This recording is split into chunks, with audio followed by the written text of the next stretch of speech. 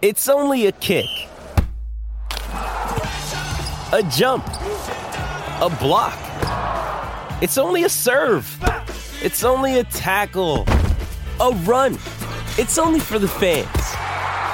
After all, it's only pressure. You got this. Adidas.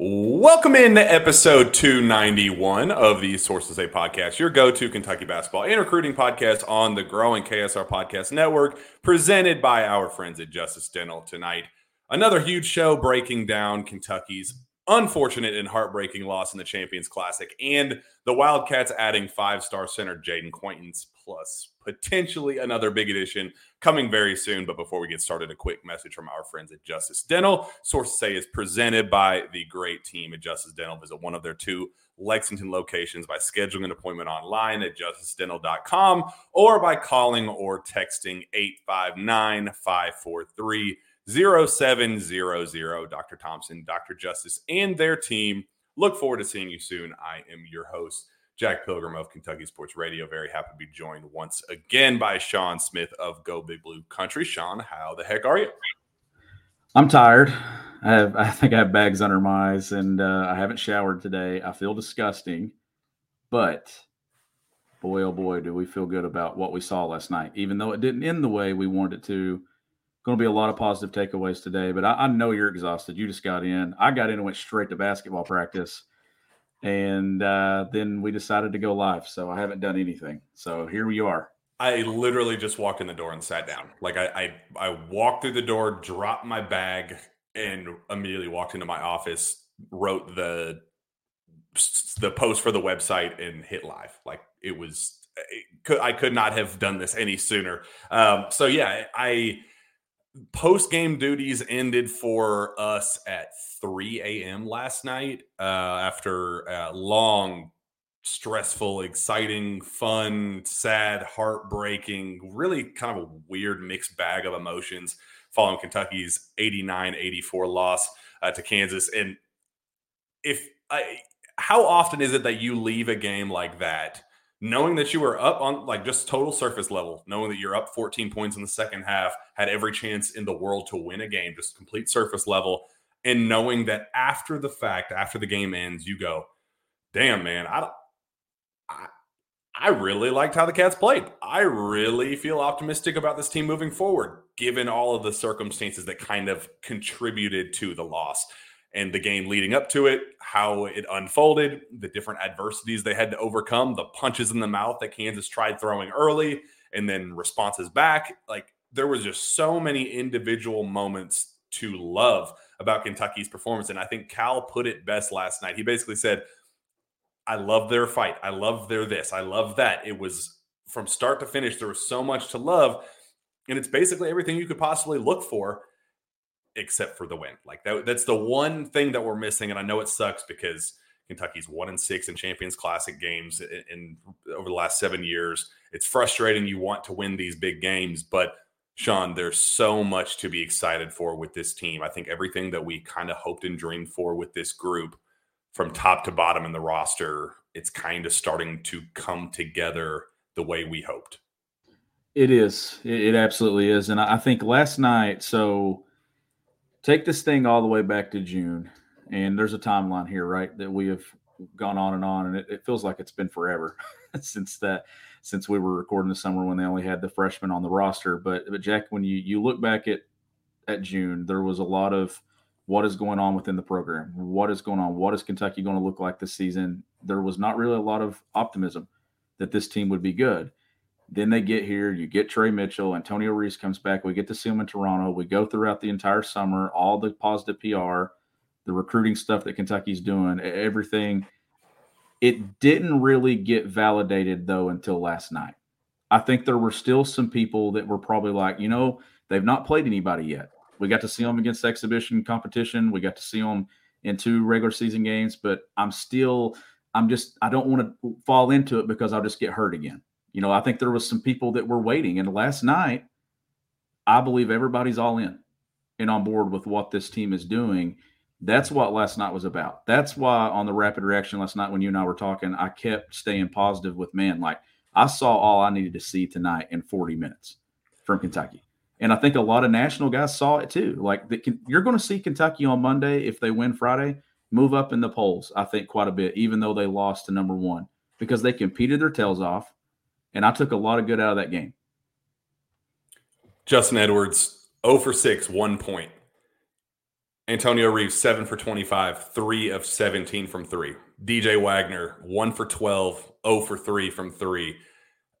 If you were to tell me going into that game that those three would have the shooting numbers that they did, and Kentucky let Hunter Dickinson go for 27 points and 21 rebounds, you're telling me that Kentucky's getting their ass kicked. Like, on paper, Kentucky really had no chance, no valid reason to be in that game. Considering the circumstances going in, we knew that Kentucky was going to be shorthanded in the front court. We did not really have an on-paper response to Hunter Dickinson. That guy just did not exist on Kentucky's roster without Aaron Bradshaw, Big Z, or Ugon Onyenso.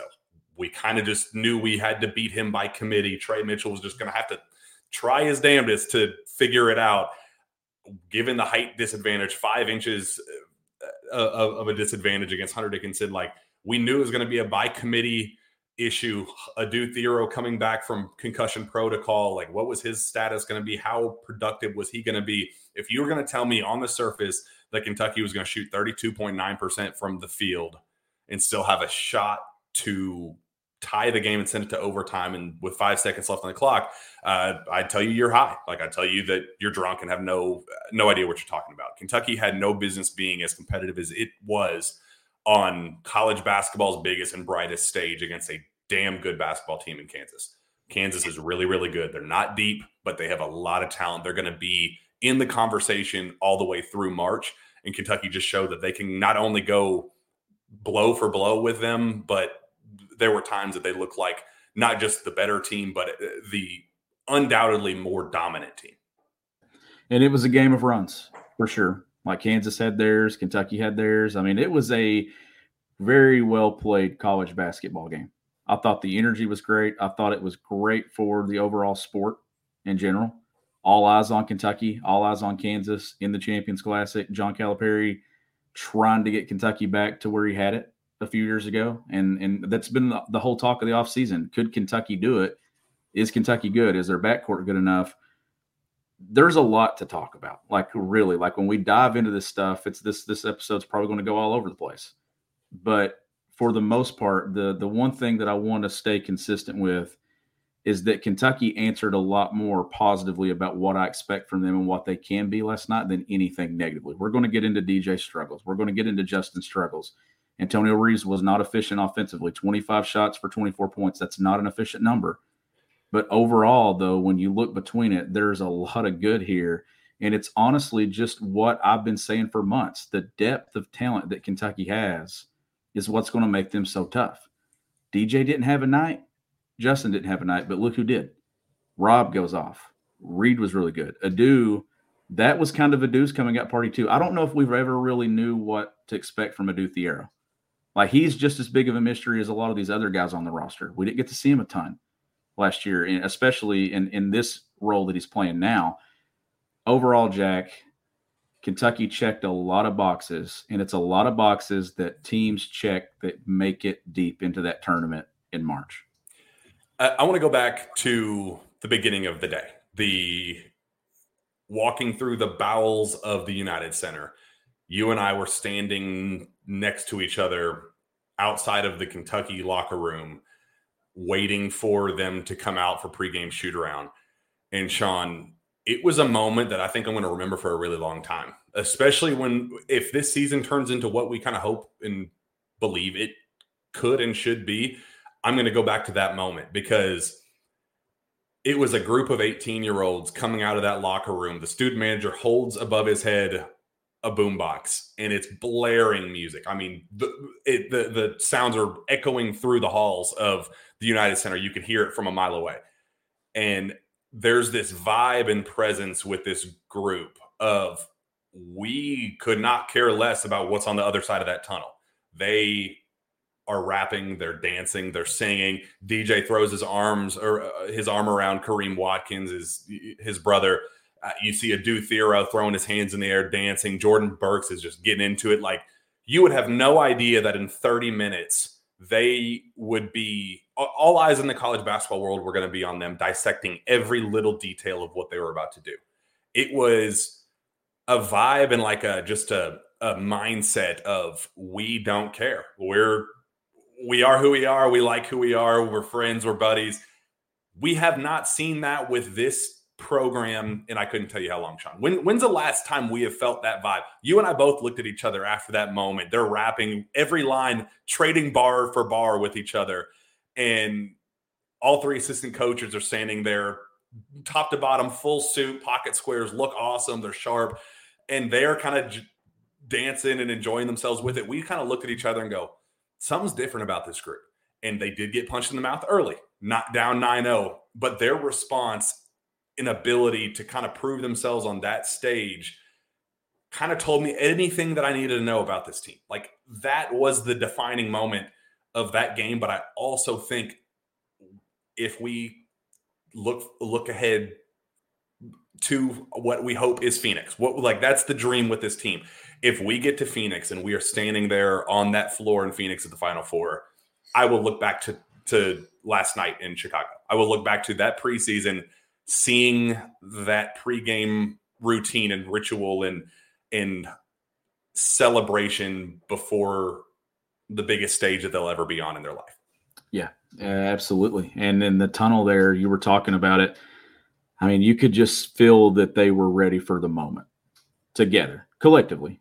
Individually, some guys struggled, but collectively, they were all bought in. And they were like, okay, we're coming here to compete. Not just compete, but have a shot to win the game. And they did. And that goes back to Monday night when we recorded the pregame or the show leading up to the Champions Classic. And I said, when it comes down to it, the reason I didn't pick Kentucky to win, I picked them to lose by 2. I remember I said, they're going to have a chance to win it. I just don't trust them yet to do it. And that's the thing. Like, Kansas had been in that moment plenty of times. Those dudes on that roster had been in that moment of knowing what it takes to how to close out basketball games. Kentucky hasn't. And that's okay. It turned into a lot of Antonio Reeves late with the ball in his hands. There were 2 step-back threes. Rob Dillingham took a bad shot in the corner. I think I'm trying to figure out the rest of the plays. I know DJ Wagner had a layup that just missed, just rolled out. And then you had a missed free throw there from Trey Mitchell too. And then just down the stretch, I thought Kentucky just didn't know how it wanted to play. And Cal kind of went to the one guy that he knows on the roster. The one guy he truly knows and only really knows is Antonio Reeves. That's a dude that went through 30-plus games with him last year.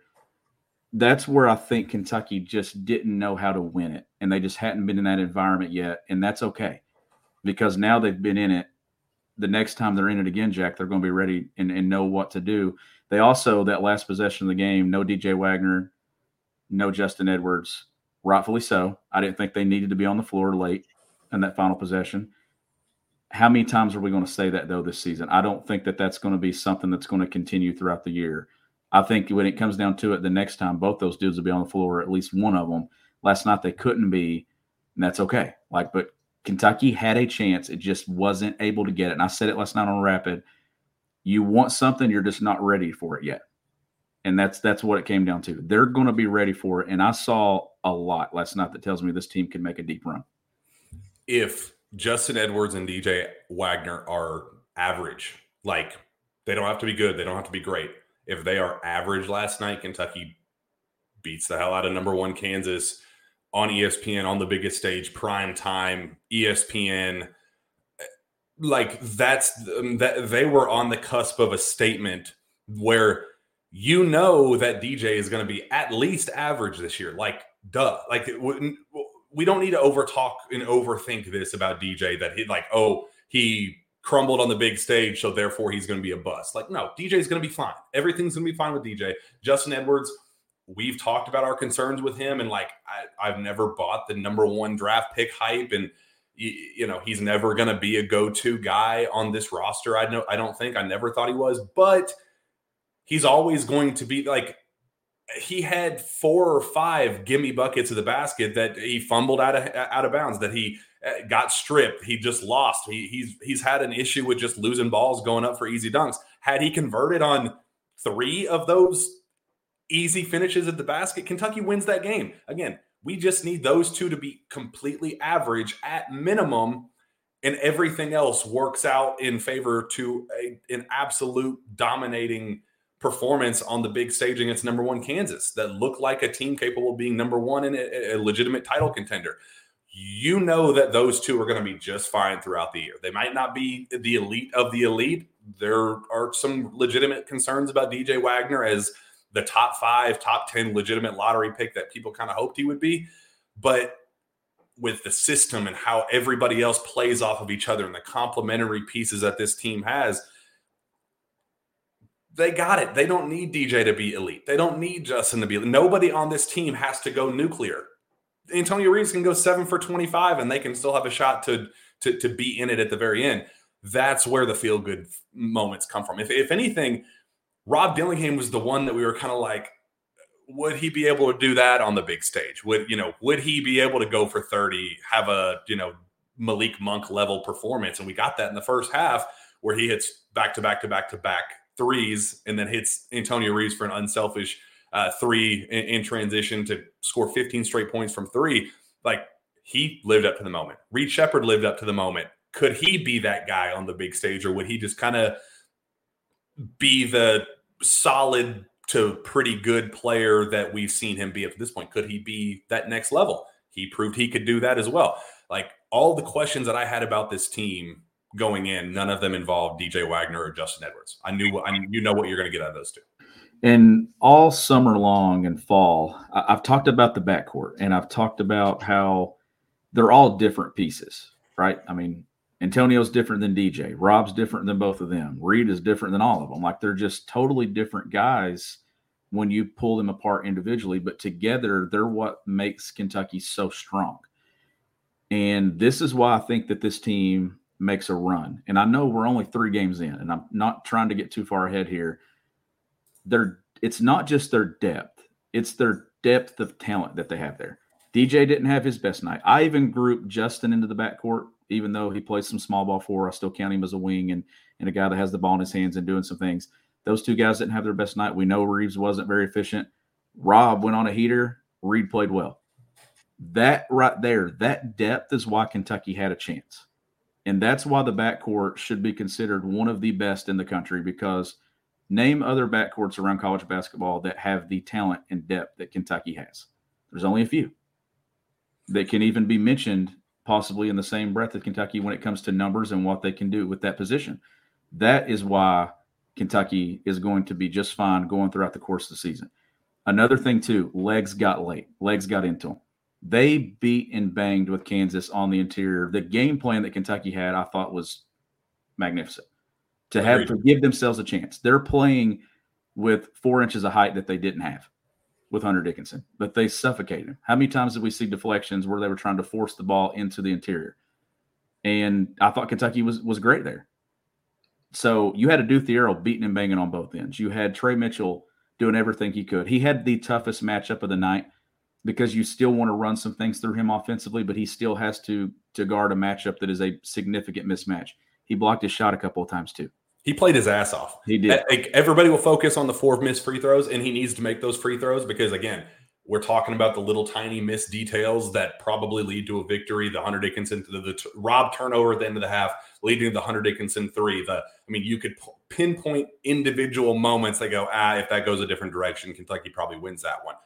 The 4 missed free throws directly correlate to transition into that loss, but do not take away how badass Trey Mitchell played. Like, that's a tough matchup, and he looked it dead in the face and said, you know what? I got this. Let me calm everybody down. And I know we talked about he kind of had a reputation built up about not living up to the moment in big games. How would he adjust to that? I know everybody will kind of use that and say, ding, ding, ding, he missed the 4 free throws.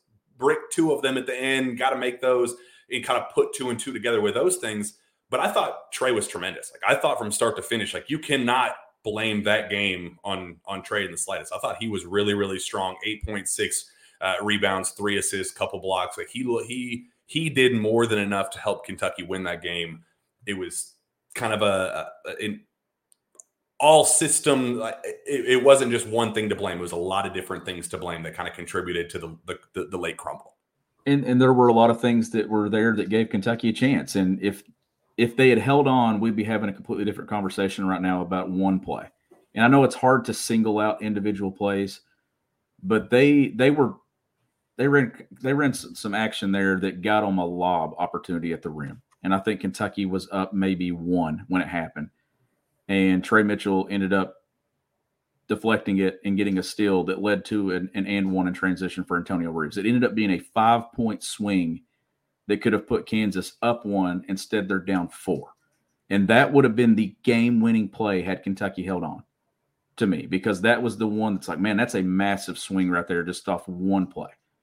And that was Trey Mitchell just going and making a play. So that's the stuff that I'm pulling away from this is Kentucky fought. Every time Kansas threw a punch, Kentucky threw one just as hard, if not harder. But the start, ultimately, the slow start, that hurt, especially late. And then the start out of the half, or when Kentucky had on the run there, and then Kansas goes on a big run. Like, there was a couple of times here that's the only thing that I'm looking at. DJ struggled, Justin struggled, we know, but they got off to a bad start with that lineup against Texas A&M Commerce. They got off to a bad start against Kansas. Reed Sheppard goes in the game, and Kentucky instantly the tide shifts. The same thing happened there in the second half. Kansas run, boom, Reed goes in the game. What happens? Kentucky pushes out a lead. That's the stuff, and that's the stuff that Cal's going to figure out, right? Like, it's still early in the season. He's going to ride with guys. I even said it last night that I thought he was riding with the wrong guys at times, and that's probably an in-the-game emotional take, but it's 3 games in, and I'm not going to hammer Cal for it. Now, if Justin and DJ are struggling in games 6, 7, and 8, and you're still doing that, while the others – now, Rob did have 3 fouls at one point, and I know that played into it, but I was talking more about Reed. Reed Sheppard, to me, is that guy that's got to be on the floor. Like, my goodness, the way he impacts the game, and he scored the ball last night too. Like, in the presence just to hit big shots, like he hit a 3 that tied it there in the second half. Just poised, just nothing rattles him. He did make a turnover when he drove on Dickinson there, but late in the game, I just think that right now this is a team that's still trying to figure out its identity late. While they want to run, they went to a floppy set there. And they did get a post up out of it, and they did get a foul, and Trey Mitchell went to the free throw line. After that, they went middle ball screen one time, and they got a switch with Antonio Reeves, and he attacked the switch and got a bucket. And I think that put them up 4. After that, it turned into step back, Rob Dillingham step back, and that's where it kind of got sideways. And here's where the veteran team went and executed on the other end. That was what ended up being the difference in the game late. Youth got Kentucky, not as much youth, but just not being in that moment where Kansas had been in that moment. You give me 4 months and you get me back in that same situation, I think Kentucky then knows who it is. And you have to have DJ get going at some point this year. You have to have Justin Edwards get going at some point this year. So short term, playing the hot hand probably gets you this win.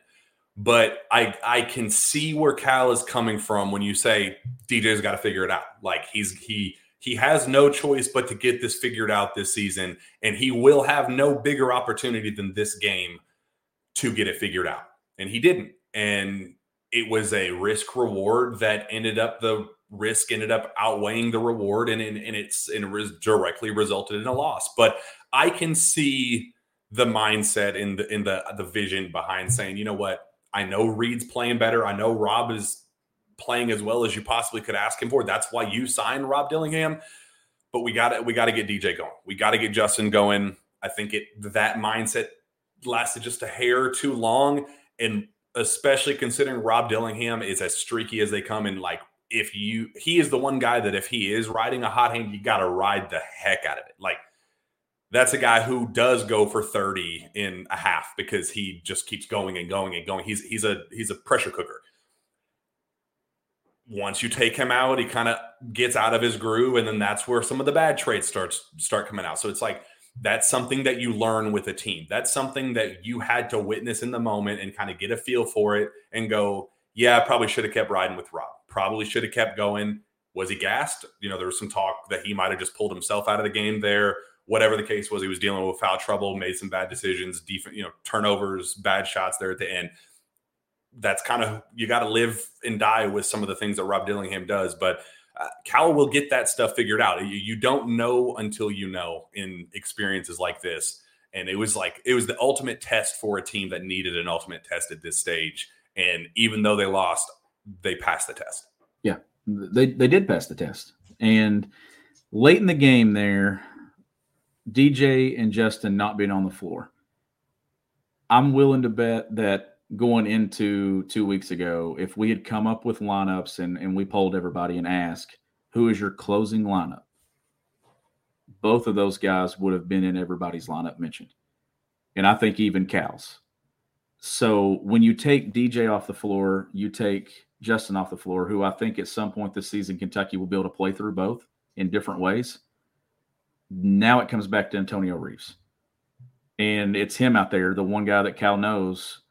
And I think that kind of played into it. You removed two guys off the floor late that you just really couldn't play through at that point, especially last night. And then you go try to win the game a different way. Kentucky will look different as they go throughout the season, but the energy and effort and everything that they did last night, that stuff's what's going to stay.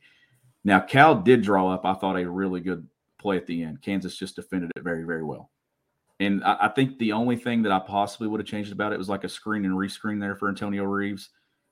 Is I may have added Trey Mitchell to that side instead of Adu Thiero, just to maybe cause some confusion and some mix-up, that maybe you get some slip action there or just a pop action there from Trey Mitchell, and maybe he gets freed up for a look at the three.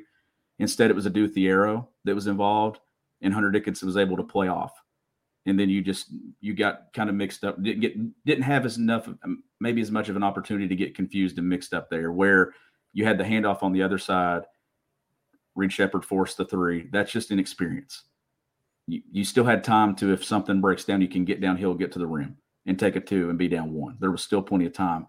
They just hadn't been in that situation. That's the one situation we hadn't seen Kentucky play basketball in from July till now. But overall, Jack, we've talked about random basketball. It's great. Late in games, they still got to know what they want to run and who they want to go through. When possessions become crunched, and it gets down to the final minutes of a game, who does this team play through? At some point this season, I don't think it's going to be Antonio Reeves, and that's not a bad thing. I think it's going to be more of a play, like he's going to play off others instead of Kentucky playing through him. That's where Kentucky's got to get to. Even though he may be their leading scorer, late in games, he may end up being their third or fourth option, and that's when Kentucky reaches its peak of what I think it can become. And we talked about this last night, Sean. Kansas, I think, is a very high floor team. There's a reason why they've looked so dominant to start the year. Kentucky, you can't tell me there's another team in college basketball that has a higher ceiling. And knowing what we know about this group and the tools, like I looked at Adu Thiero's performance last night as this guy is a bonus. Like this guy was one of those guys that we considered anything that you get out of him is icing. Like, we've heard good things about him behind the scenes, about him making that jump and that his body continues to fill out and he's strong and thick and tough and physical. And while still kind of having those guard skills to be able to beat you off the dribble and finish around the basket, I never envisioned Adu Thiero to be one of the guys on this team, but he showed some things last night that make you go, well, if he's doing that as a cleanup specialist, if he's able to draw fouls at the rate that he's doing and make free throws and doing different things of that nature, what does that do to change the ceiling was already really high with this group, but if Adu Thiero can be that type of guy, he doesn't have to be 16 and 13 every night, but if he can be that type of physical above the rim presence that he was, I mean, now you're talking really scary stuff. Very scary stuff. Yeah, you absolutely are. And I'm going to be honest here. And I think that me and you've had this conversation multiple times, kind of off the record and not on the show, that I kind of expected Adu to be the guy that would kind of get lost in the mix when the bigs return. Not after last night. No way. And a lot of that was because I just didn't really know. Like he played minutes at point guard last year. And now he's playing the 4 and kind of being Kentucky's physical presence. I thought early in the game they had Hunter Dickinson on him, and I think that kind of was like, okay, what is this? They're playing me. They're giving me the 3-point shot. He knocked one down early, but other than that, they were like, this guy's not going to knock down shots. There were a couple of plays he went right at Hunter, got right into his chest, finished inside hand. There was a play there in the second half where it should have been an and one. There was no doubt there was contact on that play that he got an offensive rebound and powered up and threw it.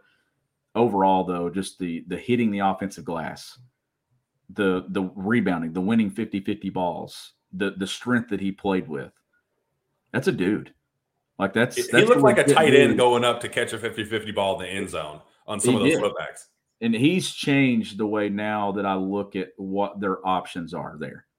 That dude's got to be in the mix, and he's got to be in the mix and playing a lot of minutes. Like if he's going to be that good and that, the versatility and stuff that he shows, man, and he's a young guy. Like you can't even count him as an experienced guy that's played because he's playing an entirely different role. To me, he's grouped in with the freshmen too. It's just a lot of new faces, but man, a lot to be excited about. What do you make of Bill Self's comments after the game? I think it's not anything that we don't know already, but again, a guy of Bill Self's caliber, kind of agreeing with us about Trey Mitchell at the 5. He said, I'll be honest, Kentucky's hard to play with this true 5-out Trey Mitchell at the 5. They're a really, really tough out, and they're going to only get better moving forward. And he was like, when Aaron Bradshaw you get at least Aaron Bradshaw back.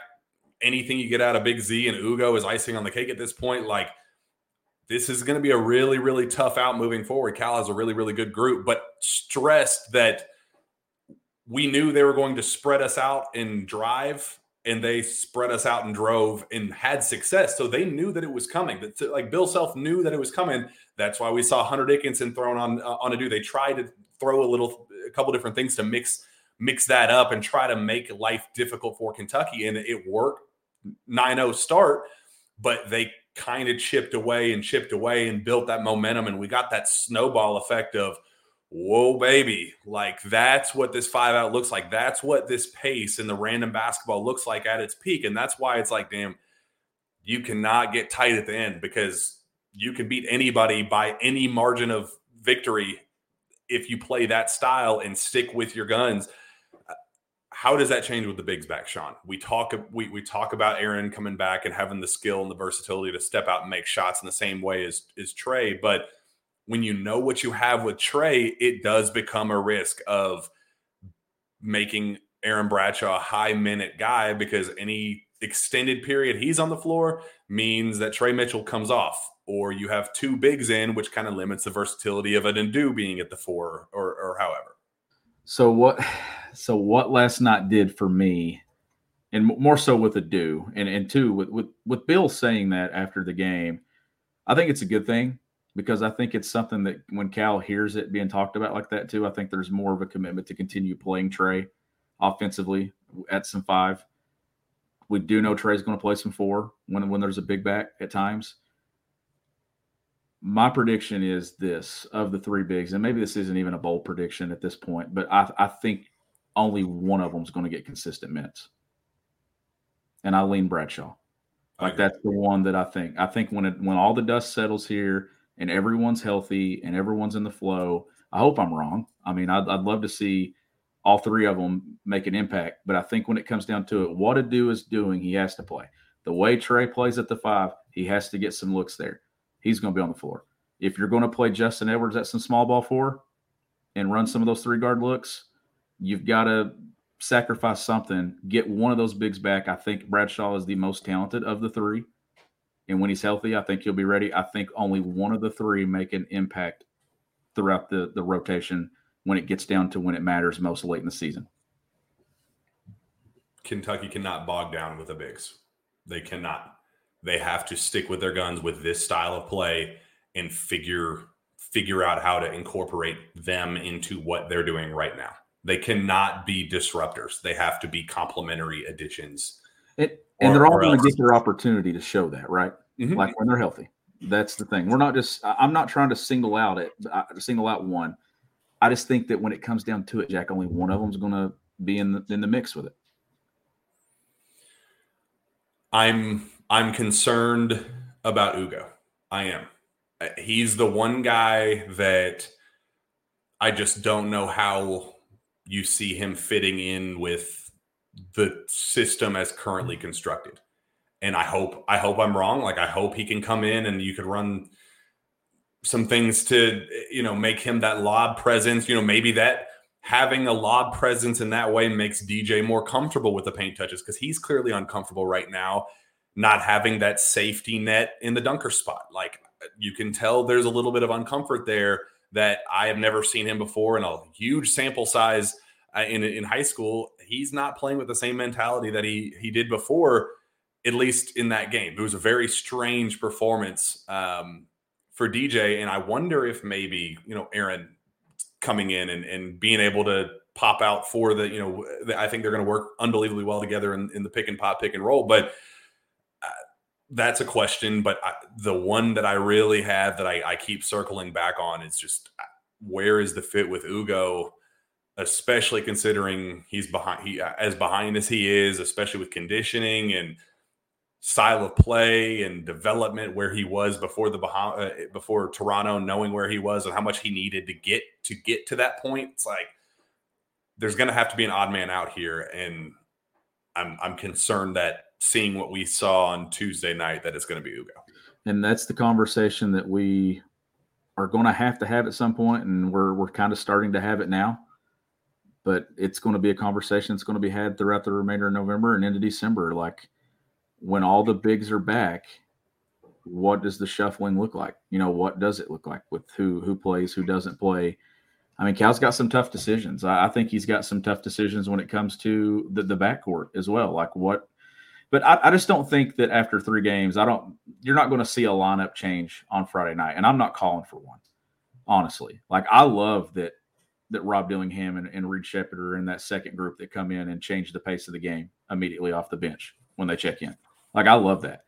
If you can get DJ rolling and you can get Justin playing stronger, I think that's probably the biggest thing with him right now.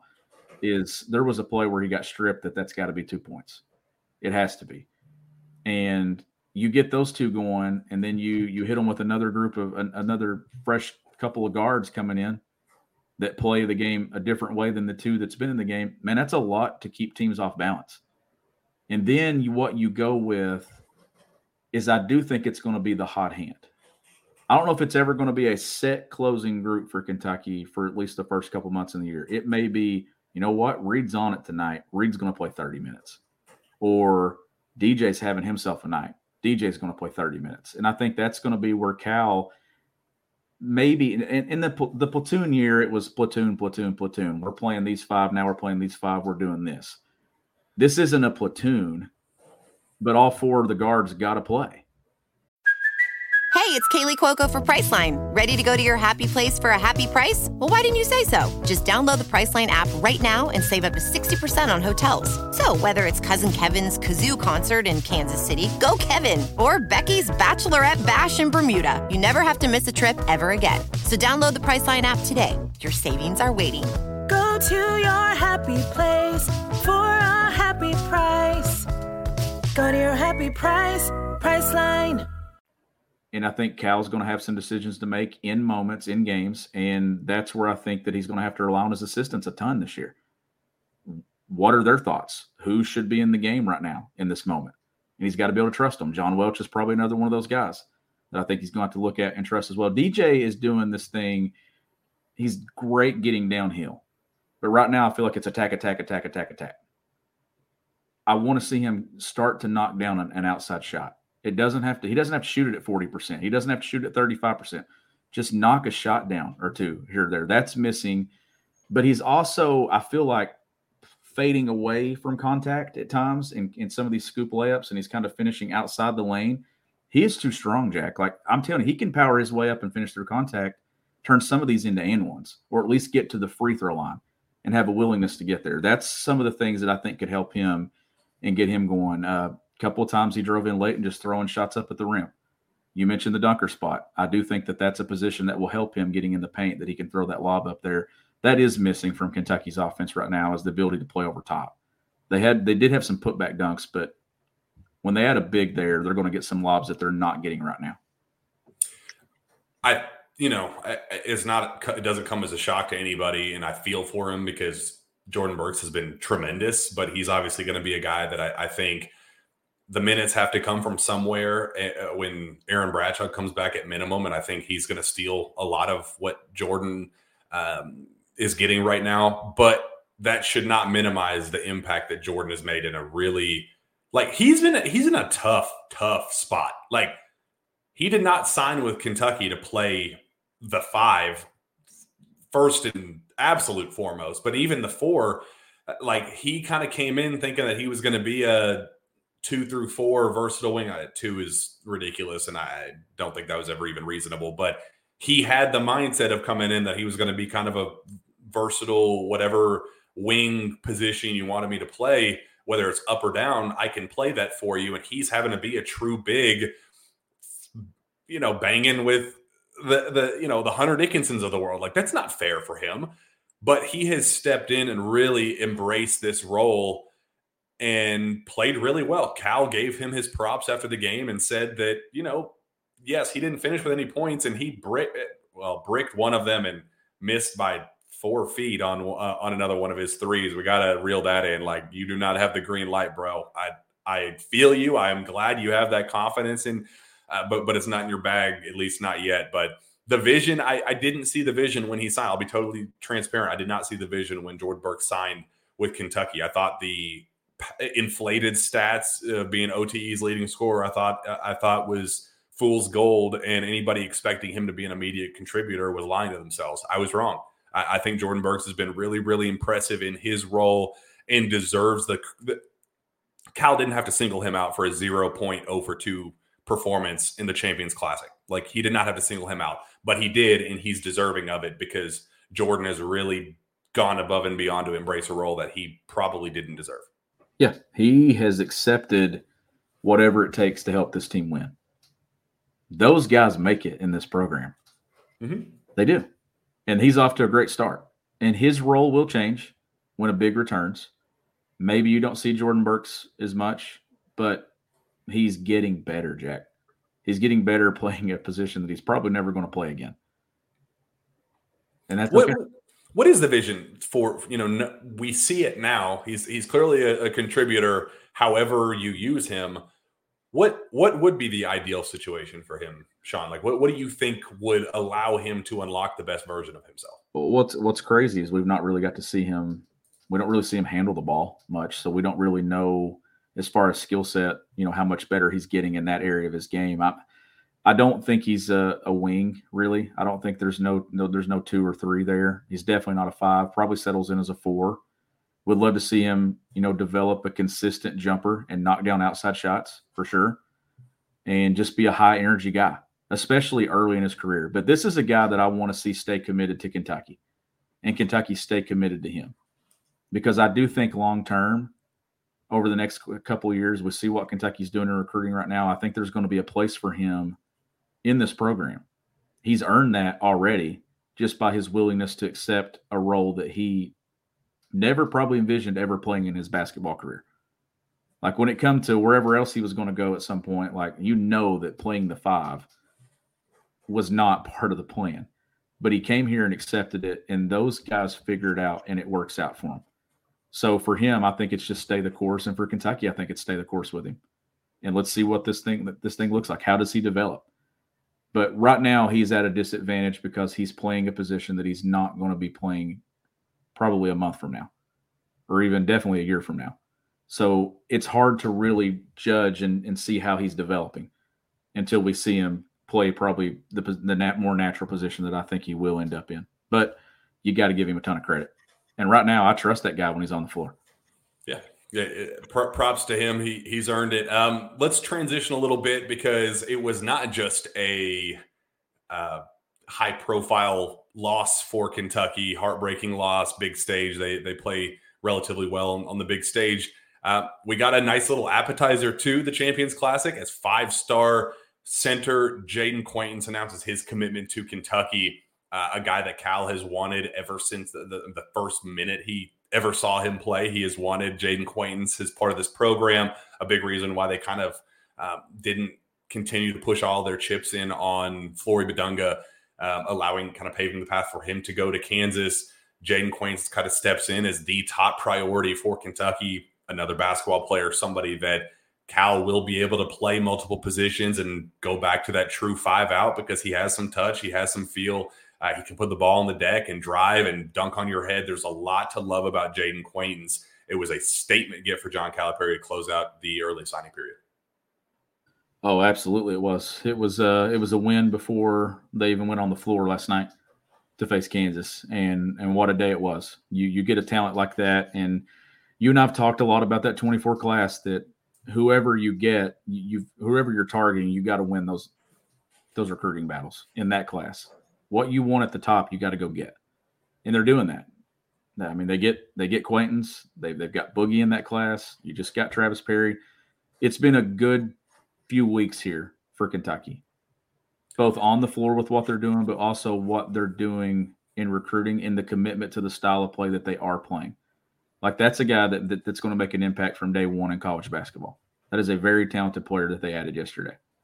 Yeah, very complementary pieces with all of them. You get shooters and scorers with Boogie Flan, a guy with limitless range, kind of that Dame Lillard, like, I have confidence to launch from 40 feet. Like, that's just who he is. He's not going to make them all from 40 feet, but he has the confidence to take those shots. You have Travis Perry, who is, by definition, the best scorer to ever come out of the state of Kentucky. Like, he has that next to his name now, permanent in ink, like Sharpie. He is the all-time leading scorer in Kentucky State history. That's a guy that you can lean on to make shots. 46%, 45% three-point shooter this past season, 30-plus point per game scorer in Kentucky. That dude is going to come in and get buckets. You can lean on him to make early shots if necessary. You get Somto Cyril, where I don't think the upside is as high, but you know exactly what you're going to get with Somto. He's a physical, strong, athletic presence who's going to block shots. He's going to be a rim runner. He's going to be a guy you can lean on off the bench to say, go get me a couple tough rebounds. Go get me a couple tough dunks. Make a statement with your physicality. Go be that physical presence that we're missing right now. I think a better version of what we got out of Lance Ware is probably a realistic expectation with, and I don't want to limit him. I don't want to put a ceiling on him, but that's a comfortable role get for Kentucky that if you get anything else more out of him, then good. That's fantastic. Excited for him. Great kid. Expecting big things from him at Kentucky, but the star of the show is Jaden Quaintance. That was the one that you can kind of say, all right, you got the complementary pieces. Now let's go swing for the fences for a home run. Jaden Quaintance is that guy. I think he truly has all NBA potential. I think he's a guy who could be Cal's next max deal in the NBA. He could be the next Bam Adebayo. He could be the next Boogie Cousins in the NBA, where he has the strength and physicality and mobile traits while also being able to step back and step out and knock down shots. I think he has those abilities. Jaden Quaintance is a statement get for John Calipari, somebody that he has had circled on his priority list from day one. And for him to go out and get that in the NIL era, Sean, which is another big understatement, an underrated part of this story is that Kentucky had to compete in the NIL world for Jaden Quaintance and still figure out a way to land him, a guy who's going to be here for 2 years. That's the best part of all of this, is that he is locked in for 2 seasons at Kentucky. So anything that you get out of him right now is basically icing on the cake. Like, if he can be a very fairly productive player in year 1, great. But the vision is for year 2, where he can really explode as one of those sophomore superstars under John Calipari. Yeah, I agree with you 100% on his game and how he fits into what they're doing now, right? And the way that he fits in and can do some of those same things that Kentucky is doing offensively. But when you look at what they've done overall in 24, just 3 weeks ago, this class had 1 dude in it. And here comes vintage Calipari. the best classes he puts together, Jack, is when he has a lot of them in the fold at the early signing period date. And here we are just a few weeks later with a Boogie Flynn commitment and signature. And then you get Travis Perry and Jaden Quaitons within 48 hours of one another. Like that's Cal. Like that is the best of Cal. Cal's team looks good on the floor right now. And what Cal and Kentucky are doing in recruiting looks good right now. It looks the way it used to. And it's so refreshing to see it because the two together is what makes it what it is. That's what makes Kentucky basketball so great. And I wouldn't rule out another late addition in the class. I would keep my eyes and ears peeled for a possible Billy Richmond addition. That was one that Billy has been a really fascinating recruit because everybody just kind of assumed and penciled him into Kentucky the minute he received an offer. His dad played for John Calipari at Memphis, teammate of Aaron Bradshaw and DJ Wagner for both the New Jersey Scholars and at Camden. Like it just makes from day one, it made way too much sense for him to end up playing for Cal at Kentucky.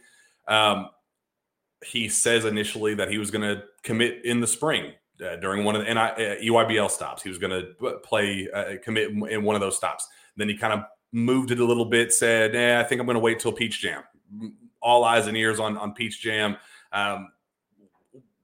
Let's get it done then. Then he kind of pushes it back to, okay, well, I'd like to commit before the start of my senior season at Camden, before I get to high school. That way I can get my decision out of the way and then focus on my senior season. And it just kind of feels like that target has just continually pushed itself further and further and further back. And I had heard that he had loosely and tentatively planned on like December, January as his updated timeline of when he wanted to make an announcement. It was like, dang, I mean, we were talking spring, a year ago, and now we're already back to the winter. So it's my understanding that Cal has kind of said, all right, I know Memphis is recruiting you hard. They're the hometown school. I know, Alabama's making a push. I know LSU likes you. I know there are different options that are prioritizing you and want you to be a foundational piece of their class and your potential star. But we love you, kid. You belong at the University of Kentucky. You're the exact missing piece that we're missing, that physical, strong, long, athletic wing, like DeAndre Liggins type of player, Sean, that you trust to guard the other team's number one. Like you trust him to say, go shut that guy down. That's his role. He's going to force turnovers. He's going to get out in transition and dunk on your head. That's what Billy Richmond is. And it's my understanding that Cal has kind of ramped things up in the last couple of weeks, the last week in particular, and said, why not? Why not get this thing over with in the early signing period? The early signing period ends at midnight. So I don't know when an announcement is going to come. Just keep in mind that DJ Wagner signed his letter of intent before it was officially announced. Just something to keep in mind as we talk about how news is rolled out and how those things, just something to keep a very close eye on. But I would not trade Kentucky's chances position with anybody for Billy Richmond, Sean. And that would make this class a 5-man class. So just a question for you here. And I know this is tough because we don't know what the turnover is going to look like with guys that return and things. How many guys do you see this class getting to though? Is it 5? Is it 6? I don't see it being, I mean, obviously I don't see it being as big as the one they just had, because I do think there's going to be some guys come back and I still think there'll be some value in looking at the portal for some veteran presence. Do you see it going beyond 5? I think that Cal is now in a position where he has laid the foundation of this class. It's set. The core of the roster is set for next season, to where you're not going to be in June looking for final pieces. You're not going to be waiting for a miraculous Trey Mitchell in the portal because you only have 7 bodies. Like, this is the foundation is set. You can feel pretty solid about Reed Sheppard coming back. Jordan Burks and Joey Hart, you expect them to kind of stick with the continuity of the program and continue to develop into their own roles for long-term pieces. That's what they signed up for when they came to Kentucky. Adou Thiero is going to be a very interesting one to keep an eye on, because after one game, go figure, he decides to play his best game as a Wildcat under the bright lights where every NBA team in the league is in attendance watching very closely, and he jumps off the page literally for his best game as a Wildcat. It's like, damn, could have done that when there's less attention on you, bro. Like, we kind of would love to have you back for another season, but he kind of played as well as you possibly could under the bright lights, and now he's officially in the draft conversation. Whether he sticks around for another season and continues to work his way into like first round territory this season, that's going to be kind of an X factor decision in that regard. And I think you could pretty firmly commit to DJ, Justin, Aaron, probably Rob now pretty firmly. You can probably anticipate him gone, and even Reed played his ass off on the big stage too. Does he work his way into the one and done conversation? I hope not, because you kind of really are leaning on him and hoping he's a foundational piece for next season. But you're going to have some turnover, and you now have 5 core pieces moving forward, and you can adjust accordingly. You can go to the reclass route. Darren Peterson is somebody that you could probably make a hard push for in the spring. You can land him alongside Jaden Quaintance, then deuces. I mean, that's as good as you could possibly ask for. But there are other options. Jasper Johnson, I've heard Malik Thomas could be somebody who could flirt with a potential reclassification. Kentucky's done a good job there.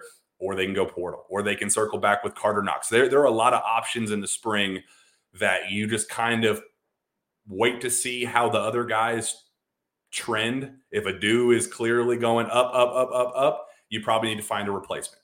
If Reed keeps trending up and you got to unfortunately find his replacement, because that would really suck, having him leave after 1 year. Good for him, but it would suck for the program. Then you got to find his replacement as well. So you're in a position now where the guys you expected to leave, you have replacements for. It's just kind of the other question marks that you have to decide how you're going to adapt if they do trend toward draft territory. And Adou Thiero is, when it comes to sources say, boy, I'll never forget the day he committed to Kentucky.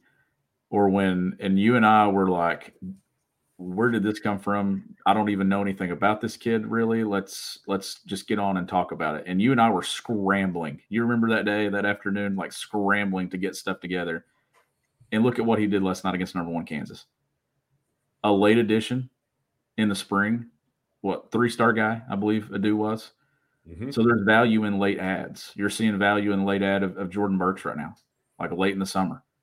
So paying attention to, like, right now, what Kentucky's class looks like, and you mentioned some of the roster turnover and things.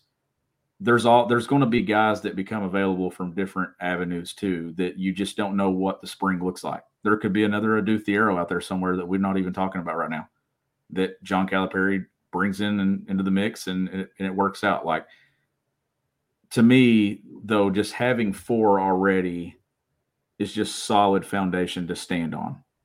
And now you can kind of, if you get Billy and that's number 5, then you can kind of look at this thing and not relax, but you can kind of key in now on what you need. Because by January, we'll kind of have a clear-cut idea of where these guys currently on this roster stand and what, not necessarily final decisions, but the direction it's kind of going. Yeah, absolutely. We'll see. I know there's some people in the comments saying that Adou is nowhere near being ready for the NBA and all that. I mean, Sam Vecini, if you looked at The Athletic, talking to NBA scouts after the game last night, Adou was one of the main guys that NBA scouts in attendance talked about. So, like, I know it's easy to just kind of dismiss that possibility because Adou has just, yes, he does not have even a remote touch on the outside from 3. Like, there's a lot of stuff you got to work on with Adou, but do not dismiss a 6'8", 225-pound physical freak, athletic, be able to put the ball on the floor, drive, play above the rim, dunk on your head. Those guys are currently dominating in the NBA. Do not just dismiss that possibility because he's a Duke hero and he was a 3-star last offseason. Like, Adu played his butt off in front of all of the right people to play your butt off. If there's one thing I've learned, not just in doing this job, but following this program or even college basketball in general, never assume. Never assume that anything is a 1 year or a 2 year or 3 year person. Just don't, because you don't know. Like and here's the thing: if Kentucky wins a national championship, there's going to be a mass exodus off this group. Or if they get a deep turnaround, because that means Kentucky's really good and a lot of dudes are playing at an elite level. Yep. And then you bring in another group next year and you run it back again. Like, no, Adu showed a lot last night. But it's the same thing, too, that goes back to Kentucky. It was one night, bright lights all on you. In this program, there's bright lights on you a lot of times. And a lot of lights are going to be kind of on it Friday night to see how, after a tough loss like that, after a physical, emotional night where you went wire to wire with number one, what's your energy and focus like Friday night when you come back out against Stonehill? To me, it's come out and blow them off the floor at Rupp Arena. Beat the everlasting hell out of Stonehenge or whatever they are. I mean that. But easy. We've had some after St. Peter's. Like I'm just like, let's not give anybody any motivation over here. This could be a name your score game, Sean. Like this could be one of those games that Kentucky can go out and just name. All right, that's enough. We appreciate everybody. I'm running on fumes as is, so I'm going to get some sleep for the first time in God knows when. Sean, this was a lot of fun. It's a really good game, really fun week of recruiting updates. Really fun game, really fun trip to Chicago where we learned a lot about this team and all of the right things about this team. I'm really excited about the future of this program. I think that you can start dreaming big with this team. Like if this was the one thing you were waiting on to see them against real competition, I think it's totally fair and acceptable to start dreaming big with them because they have earned it. This is a really talented group that even through the struggles and adversities and getting punched in the mouth, they threw counter punches right back. Had answers to a really talented team, the most dominant player in college basketball, and they deserve their props. This is a really impressive performance. Ignore the numbers, ignore the shooting percentages. This is a really strong performance for the Cats, and I'm looking forward to Kentucky's matchup against Stonehenge on the Fighting Rocks, the English Rocks or something. Is that their mascot? I have no idea. But yeah, there's a lot to be excited about. I'm very much looking forward to being back at Rupp Arena on Friday night show. I am too, and I'm looking forward to every single game on the schedule and what Kentucky does over the course of the season. Because I'm gonna say it's okay. It's okay to look and think, man, this is going to be a fun year because I don't think that this group's going to let you down. I really truly don't. Well, let's go on and get out of here, Sean. We got the football show right after this. I believe 11 personnel coming up, so we'll get out so they can get this thing rolling. Where can fans find your work? You can follow me on Twitter at GBB Country. Find me on Twitter as well at Jack Pilgrim KSR. Find us. Make sure you're subscribed. If you're not subscribed, what are you doing? Come on, man. We're here constantly. We're going to be here from start to finish throughout the regular season, putting out these post-game shows. We're having a blast with this. We appreciate each and every one of you. With that, we'll be back next time on the Sources Say podcast. We will see you then.